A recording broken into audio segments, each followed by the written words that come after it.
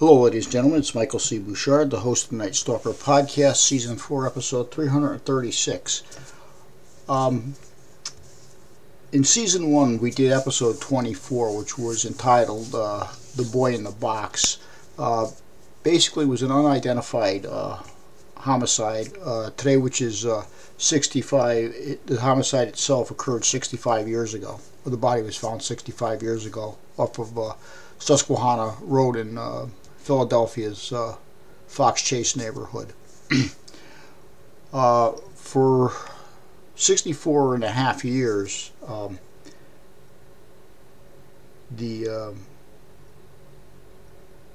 person was unidentified. The person was about a 4 to 6 year old white male. He was malnourished.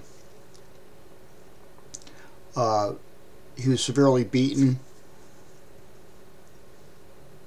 And 65 years later, on December 8th, 2022, the boy went missing on February 25th of 1957.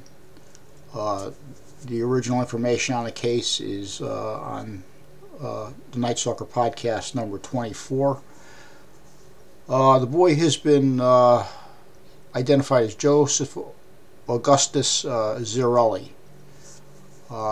Zirelli has, I believe, 2 brothers, 1 sister. After 65 years, if you add his age at the time, which was probably, give or take, 4 to 6 years old, you're pushing, he would be about 70, maybe a little older, maybe a few years younger. More than likely, any suspect involved in the case is deceased.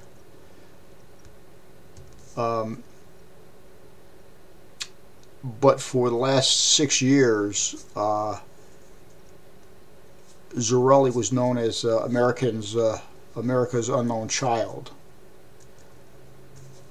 So with that in mind, there's a lot of information coming out on it. It's just 2 days old.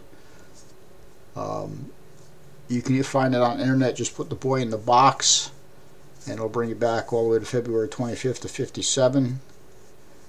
You can go to the Night Stalker podcast, episode 24.